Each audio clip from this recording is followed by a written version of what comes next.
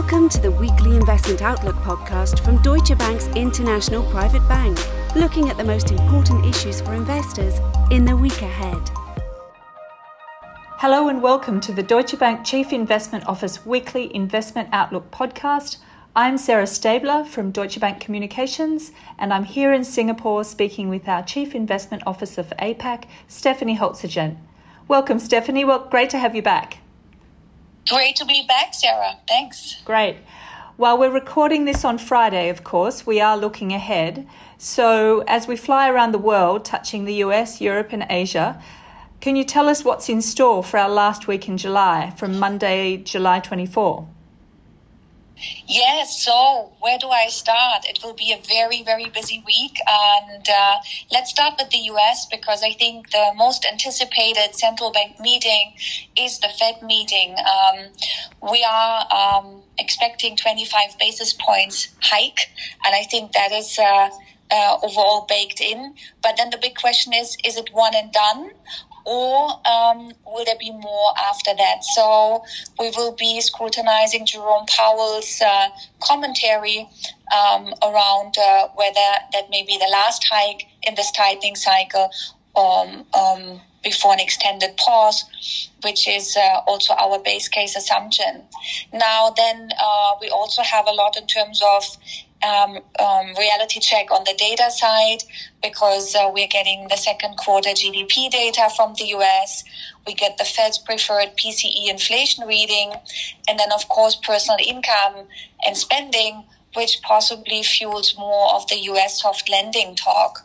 Now, in terms of the earnings season that has already kicked off, this will also be the busiest week of the season, with almost half of the S&P 500's market cap reporting earnings.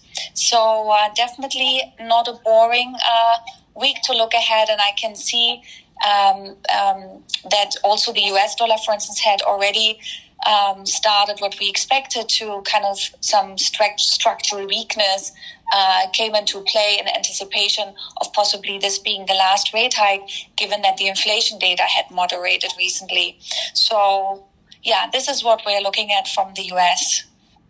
Thanks, Stephanie. I'm sure the ECB is also looking at inflation data because, of course, they're meeting next week in Europe. Do you want to have a scoot across the Atlantic to Europe and give us a rundown of what's happening there? Yes, absolutely. You're right. The ECB that is also expected to raise rates definitely has to look at inflation. And we got already a very clear indication from Christine Lagarde that this 25 basis point hike that comes next week most probably is not the last. And there will be another one after that, although she may kind of put in her commentary more around data dependence after next week's rate hike. But from our point of view, there will be at least one more hike, bringing the deposit rate to 4%. But then, of course, we also get CPI data from Germany. We get GDP prints for France and Spain. And by the way, speaking of Spain, I will be personally looking at the Sunday election in Spain. The national election is going on, because quite interesting developments there. According to the latest poll, the People's Party, that is currently the conservative opposition, is actually on track to win the election. But they are still short of about 20 seats to get an outright majority. And why is that important to watch? Because to get that majority and govern alone would be the best outcome, but it could be possible that they have to partner with the far-right group Vox to be able to govern going forward. And of course, in terms of economic consequences, there's talk about towards permanent tax cuts, and which that's obviously something that could deteriorate the outlook for Spain, because that country already struggles with a high ratio of government debt to GDP of around 110%. Or, of course, if there's any political stalemate, that could also put up a debate around, the fresh EU money that Spain is looking for. So overall, I think also an interesting week for Europe. For sure.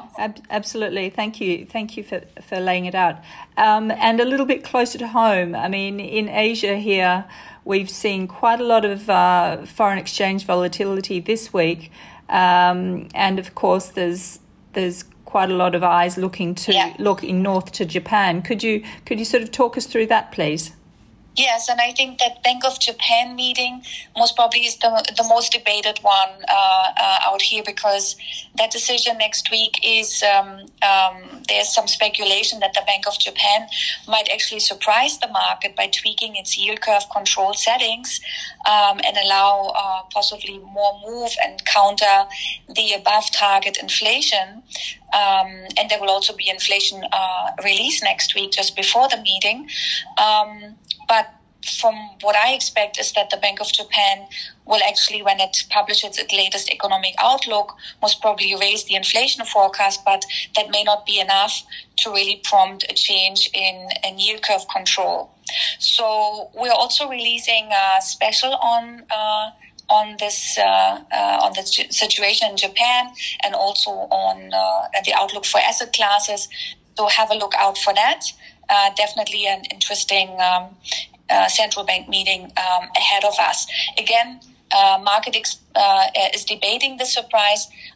We don't expect the surprise to happen. We think Ueda has been advising the market, and maybe there's also a credibility issue if that was to change, that actually he will be sticking with the highly accommodating monetary policy going forward. So yes, but we'll see how the market digests the commentary around it on the 27th, 28th of July, when the decision is being released.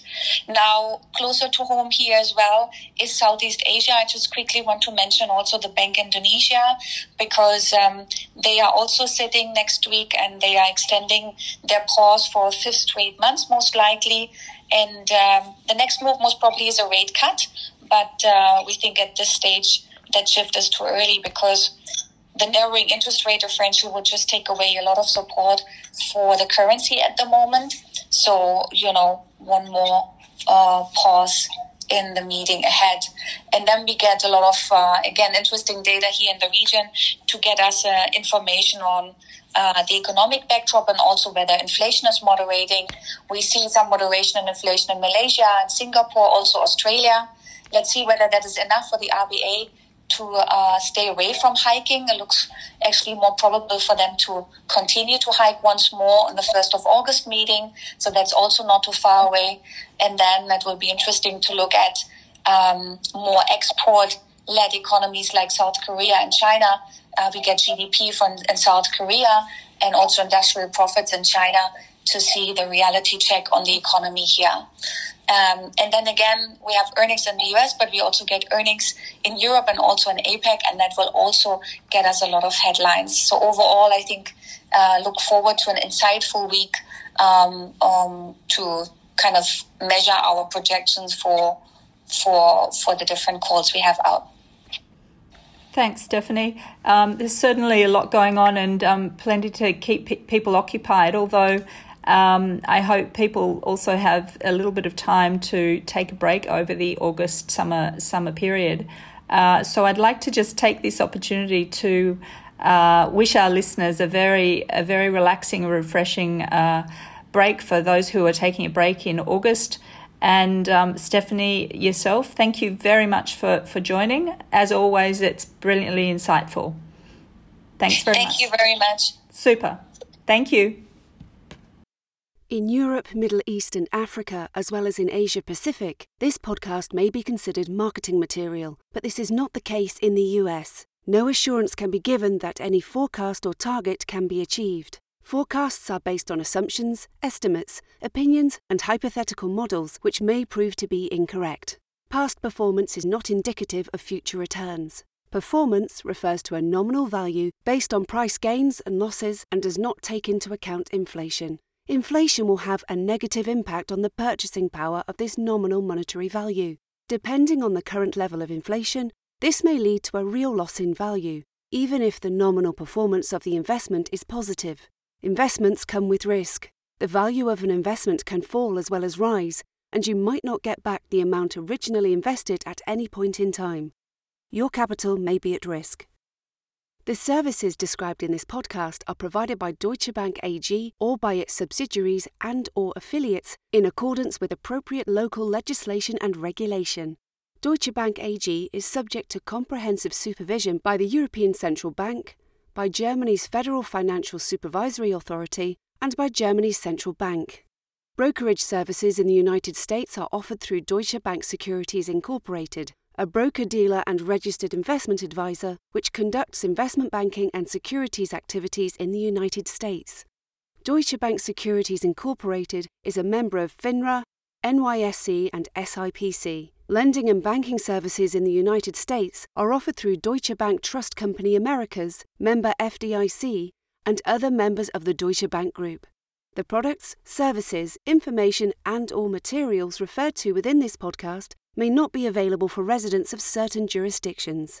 Copyright 2023, Deutsche Bank AG and/or its subsidiaries. All rights reserved. This podcast may not be used, reproduced, copied or modified without the written consent of Deutsche Bank AG.